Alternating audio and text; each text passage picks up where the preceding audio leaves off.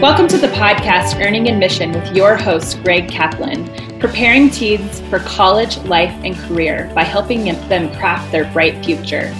This podcast series is for parents who feel lost and scared in the admission process and are looking for expert advice on how to prepare their kids with less stress. Greg is the author of the best-selling book, Earning Admission, available on Amazon and also at earningadmission.com, as well as the new free prep app, Artis, available on iTunes and Google Play, with weekly prompts specific to your students' goals. Learn more at artiscollege.com.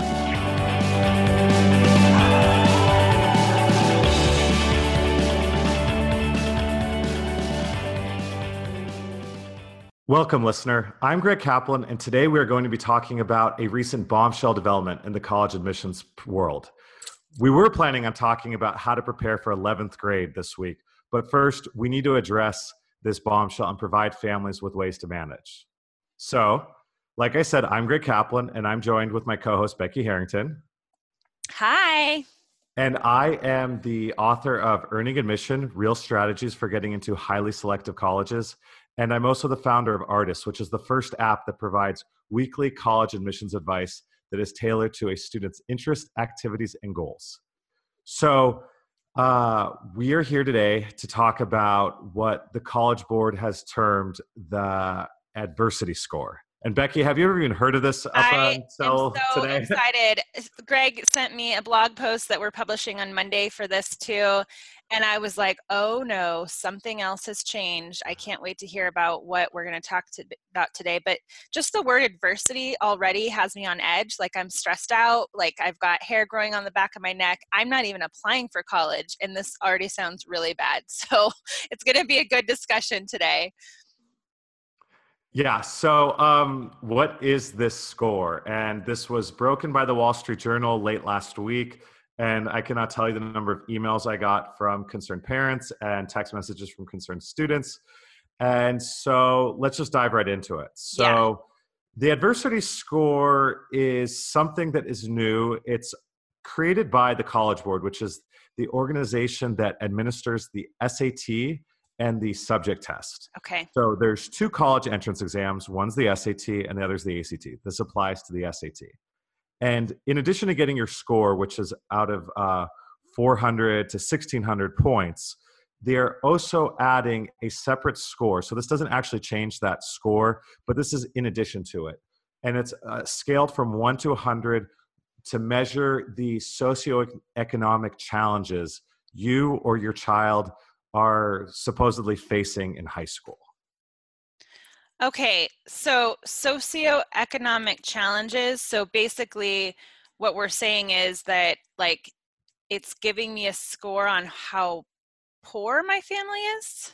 Yeah, that's a pretty good way to put it. It's not just about wealth. So there are numerous factors that come into this, but it is trying to get to do you have an advantage in high school to navigate this process? So wealth, the poverty rate in your community, the number of foreclosures in your community, the percentage of homeowners in your community, parents' education levels. Are your parents divorced? Or are you divorced, I should say? Is the family that are the parents? So all these factors that are allegedly supposed to be capturing whether or not your child has any advantages applying to college. And this is a score that they do not share with the test taker. So this is just shipped directly to the university, and it's included in your score report. And wow. Yeah, it's... Wow. I mean, so this is just, I mean, so how, first of all, like where did this new law come from? So it's not a law, and this is the College Board. This was out of their own volition. The ACT has chosen not to implement this yet, and they actually did respond with an indication that they have no plans to do this. So this has been in the works for quite some time. The timing is somewhat interesting, given that it comes on the heels of Operation Varsity Blues, which has implicated Lori Loughlin, Felicity Huffman, this pay-to-play cheating scandal. So this has been beta tested for the last year, and the College Board, like a lot of us in this world, want to see a diverse, representation of American youth and youth in general at colleges. Like everyone wants the same thing. We want college to be open to all. This shouldn't be something that you have to pay millions of dollars to, bribe your kids way in. But this is like, we can all recognize that, for some families, this is a harder process to manage if no one's done it before. But my concern with this is that there are plenty of folks out there that are in the middle class who either parent or both parents did not go to college, or we can all recognize that even if you went to Harvard 40 years ago, this process has changed so much that it's a completely different animal, that no one's really equipped to apply to college today. And I think that's why there's so much anxiety. And that's why people, that's why we built Artist. That's why I wrote my book. That's why I work with students. And so this is the idea that, hey, for some, it's harder than others.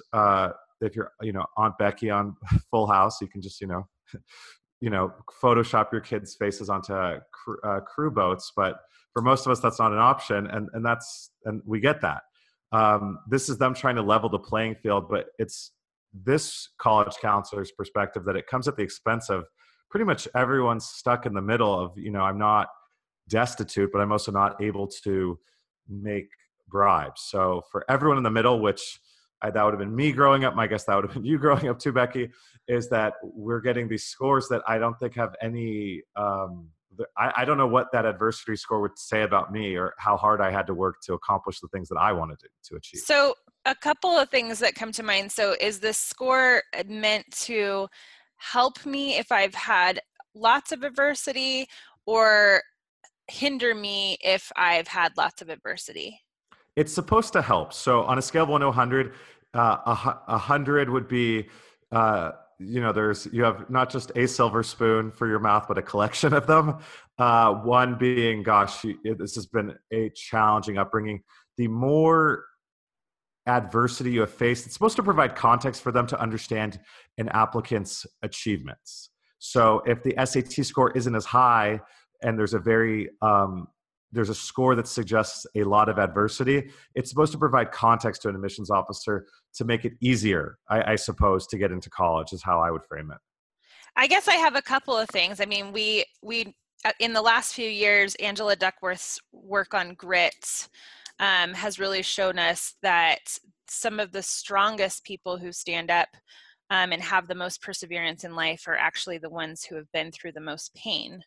And so there was a direct correlation that pain meant grit. And so when we look at a diversity score, if you've got somebody who's still, it doesn't mean they don't have to achieve the top grades, right? It's not like, oh, well, they have a high diversity score, so they don't have to get grades or get test scores. But what it does show the applicant is, wow, they've got the grades, they've got the test scores, they have the activities, and they're demonstrating purpose, and also, wow, they've been through a lot. I mean, is that how it would be used? In theory, yes, but what happens if you're living in a slightly better part of town and you've been through all those challenges as well, and that score doesn't reflect it? Because grit, the ability to overcome, isn't just a wealth factor. There are plenty of students that grow up in a somewhat more comfortable environment, Definitely. But have to overcome other stuff. So I think this is one of those things that's overly broad and under-inclusive. It would have to include things like leukemia. Like, you may grow up in a great home with two parents who loved each other and never got divorced, and you battled leukemia as a child, or you had a significant event that happened that are they going to score those things too? All of those things would have to be included. Exactly, and they're not. And that's why this gives me a lot of heartburn, because if it's simply based on the socioeconomic, conditions of a community, I grew up in a community that we had to stretch to be in. And there are plenty of folks here in California that will move mountains to get their kids into the right school district. And then it only ends up, coming back to bite them in the butt with the score. And that's my concern, is that it's not a true representation of adversity, because adversity extends beyond wealth, and it extends beyond home ownership rates in a community, or any other factors that are strictly based on economics, or whether a parent went to college or not. I think there are plenty of parents out there who may just be so unfamiliar with this because they went to a different type of school with a different type of application process. Yeah. I was in my office yesterday, and a mom admitted I went to the type of four-year university where you literally just sent in your grades and test scores. And this process with essays, with community service is completely foreign to her. And that makes sense. So, I mean, is this all coming down from the school systems as a response to what has been happening in the media? Is that where this is coming from? Has this been in the works for a while and they're just, it's just the timing happens to be the same? I mean, what is your opinion about why this, why now? It's interesting. So in the article in the Wall Street Journal that broke the story, it talked about how the College Board had been beta testing this program with a score for over a year. So I think this has been in the works for a while. The timing, it couldn't be more coincidental. Yeah. Given what happened with this bribery scandal. The really interesting thing about the story, though, was that you had the Dean of Admissions from Yale University gushing how they were part of the pilot, that with this score, that now 20% of the incoming class at Yale is coming from one of these, what they call challenging backgrounds. So on a socioeconomic status level. So first in the family to go to college, tougher economic conditions. And when we think and we say, wow, a school like Yale, storied, it's great that they're opening their doors to populations that, may not ever conceive that Yale's in their future. But I think let's go one little step further and recognize what does that mean for the application process. So at a school like Yale, which has about 1,200 kids in a class, the first 400 are going to recruited athletes. So the volleyball players, the football players, kids that can compete. So that's a third of the class at a school like Yale automatically going to athletes. And just as another plug, because we've talked about this, folks, if you're you, the listener, if you're listening to this, playing a sport does not mean your kid's going to Yale. It's a 6% of high school recruited athletes end up playing in college. So it's not that simple. But the next 400, so the next third of the class are going to the mega legacies, families that write 7-figure checks to get their kids in. So we're down to 1/3 of the class at Yale. And what they're saying is if 20% of the class is coming from these backgrounds, that means it's 2/3 of, call it the normal pool, the kids that aren't paying for their way to get into Yale or playing a sport to get into Yale. That means the normal folks, like the folks like you or I, Becky, applying, there's almost no spots left for us because there's such a push to include students that come from these much more challenged backgrounds. And so that's my concern, is that at a lot of these schools that, our kids dream of going, or we have dreams for our kids going, is that this score is a way for them to exclude everyone that had an upbringing like you or I in this process, which wasn't, lavish by any stretch of the imagination, but it also, we didn't have bars on our window growing up either. And that's, I guess, my concern is that, are we just going to be labeling students on whether they can play a sport, can they buy a building, or are they growing up in a community that we're like, gosh, like they need a little extra help? And that's what scares me about this. Well, and it's going to be an interesting, to see how those students feel about mixing together. They grew up in such different places. They probably come in with different financial situations as well, meaning, so 20% of the kids at Yale are, scraping by on, beans and rice and ramen and cup of noodles, and the other are driving, Lexuses and living off of trust funds. And, I know you experienced a little bit of that when you went to college, just how unprepared you were for the difference in the socioeconomic differences in just what they had versus what you had to work so hard for all the time, and just that no one really prepares you for that. And so we're just deepening that divide. Maybe that's a good thing. Maybe that's going to be even harder thing. It'll be interesting to see what goes down the pipeline. But the reality is we can fight against this all we want. And at the end of the day, it is here, right? It's a thing. It's happening. If we want to fight against it, then write your congressman. Tell them you think it's unfair. Take the actions that you need to. But in the meantime, Greg, you have some suggestions on what students who are going to be applying for colleges in the coming months should be aware of on their applications.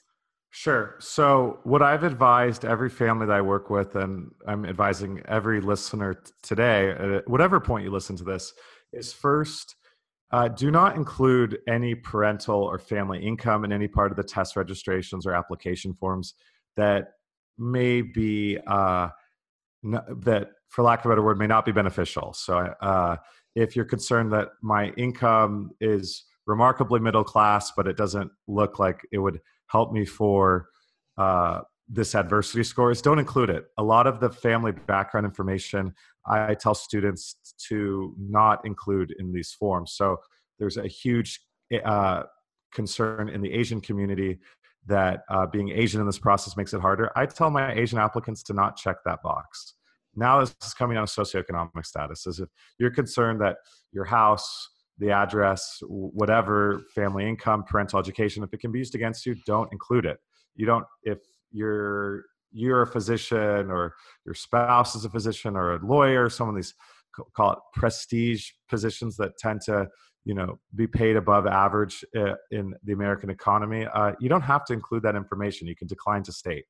So any information that you're not comfortable sharing, don't share. If your work address is in a, call it, less favorable part of town where it's maybe more industrial or you don't have to use the home address. Like your mailing address doesn't have to be the house. So just be mindful of what's going on and what things can you share or choose not to share that can help. The second is consider taking the ACT. The ACT is the other college admissions exam that's become actually more popular than the SAT. 80% of students have a clear-cut preference for one test over another. I would say here in California, we're on Common Core. More of my students take the ACT than the SAT. And I speak with a lot of SAT and ACT tutors out there, and I think the consensus is that the ACT is a more straightforward test. And for many students, it is a test that is easier to do well on. That doesn't mean it's the right test for your child, but first figure out which test is right for your child. And if all things are equal, consider taking the ACT. We've had a ton of podcasts discussing testing because it's probably the biggest source of anxiety. This is just one more layer of anxiety to add to it now, but consider taking the ACT. The third is what I tell every one of my students about every part of this process, which is you want to stay positive and focus on what you can control in this process. This process rewards those who stay in their lane and do what they can to stand out and earn admission and to not get bogged down by the millions of different things that are unfair, that are just like we can't do anything about. So if a school like Yale wants to have 2/3 of the normal applicants come from certain backgrounds, that's not something we can change. Like Becky said, you can write your congressperson or demand some kind of change, but don't rail against the system. Do your best, and let's kind of go from there. So the last thing, as always, is Artis was designed to help you. We designed Artis to help you stay organized in the college admission process, to give you the information that you need to put you a step above in the process so that you don't have to have stress about what's going on, so that you don't have to nag your kids about what's going on, so that everyone in the family is on the same page and that they know what the goal is that they're working towards. So make sure you download the Artis College app. It's available on iTunes and Google Play. And also just, we enjoyed our little break, but we're going back to high school next week. We're going to be entering into 11th grade, but we really thought it was important that we tackle this topic this week because it's so relevant and a lot of people are freaking out. So we're here for you. So come and join us next week. We're going to be talking about 11th grade, what you need to know to navigate 11th grade and set yourself up for success in the application process. You can always learn so much about what we talk about on artistcollege.com by clicking on the description of whatever application you're using to listen to this podcast. Thank you so much for listening. Again, this is the Earning Admission Podcast with Greg Kaplan, and we will talk to you next week. Bye.